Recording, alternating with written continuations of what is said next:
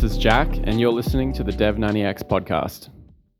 It is the end of day 4, and I have a progress update. Yesterday, I worked on my app, even though I felt stuck. I wanted to go back and hit the books, go back and hit the YouTube, do some more tutorials, but I didn't do that, and I went straight back and I kept pushing forward with my app, because I feel like I either just need to understand a little bit more about the specifics of the code and the specifics of importing modules, importing packages, organizing them, linking to them correctly, customizing and configuring my package.json file, using Webpack or Parcel as a bundler, which is what I was using, Parcel, or I was trying to anyway. But it was having errors. I kind of I did this thing where I did npm install for some packages, and then later on I used yarn add for other packages, and it created some kind of inconsistency with the package lock file, and then I was having errors trying to use Parcel, and I just couldn't get it work. So I started from scratch.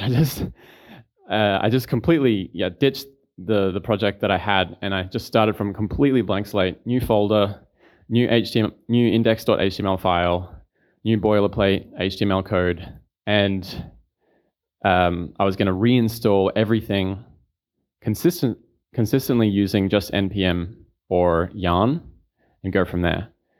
But instead, I went with the script tags again. I thought I'd give that one more try. I'll try and import my packages just using the script tags in the HTML file in the header. And I actually got this to work. So I feel great. I got massive dopamine hit. When you get things to work, it feels so good. And it wasn't actually the problem with the script tags. As I had before, I was getting these errors in the console that said couldn't find the source map for the script tags that I was linking to, and I thought that meant that it didn't have access to those files, because when I would click on the link in the console, it would just go to another page saying file not found 404, and I thought that meant that it was having trouble linking to them, or that the content delivery server wasn't delivering them properly, even though when I navigated to those files manually, I could find them in their min.js format. So it turns out the source map error isn't really that important. And it's funny that I'm saying this now, because my friend Renee was telling me, yeah, you don't have to worry about that. You can just ignore it. And all the tutorials online about the source map error saying the solution to source map error is to go into your settings, and there's a little box that says show source map errors, and you just click that little box in settings, and then suddenly it doesn't show source map errors. And I was like, that doesn't solve the problem. It's like a Band-Aid.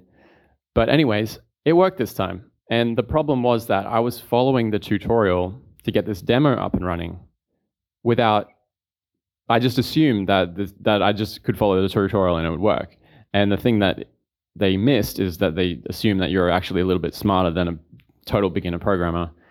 And when they give the lines of code to get the package working, you've got your variables, and then you've got what the variables link to. They use the await keyword, and you can't just use await without wrapping it inside of an async function. And this is a kind of new thing in JavaScript, the async await. I know that much. I know that it's fairly new, and that it's something that I still haven't really learned. It's not really covered in the basics of JavaScript. So I had to go and learn that. I had to learn how to wrap it in the async function. And once I did that, it worked. So I was absolutely stoked about that. So I'm now getting key point data from my webcam feed, or an image, or a video file that I want to load up in the browser. And that's it. I just get the key point data in the console for all of the joints of the whatever humans are in the image.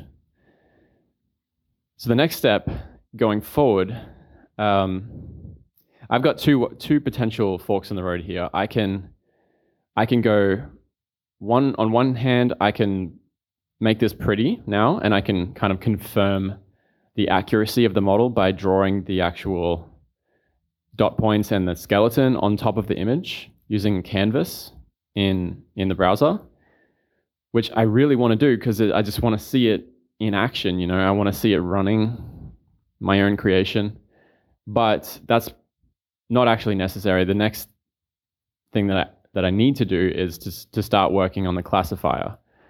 So I'm getting the key point data, and I need to be able to build another classifier that takes in that key point data and then classifies it. Like, is this a handstand or is this not a handstand? And that is probably going to be quite a challenge, quite an undertaking. I may need to learn a little bit of Python. I may need to learn a little bit of TensorFlow or PyTorch to build the model. I may need to collect a bit of training data. So there's this is like the whole thing. This is the app, basically. So I could distract myself by drawing the skeleton and learning how to do that, or I can take the hard road and start building my classifier. Haven't decided yet, but that's what's going on. So just wanted to keep this one pretty short. Thanks for listening. I'll catch you in the next one.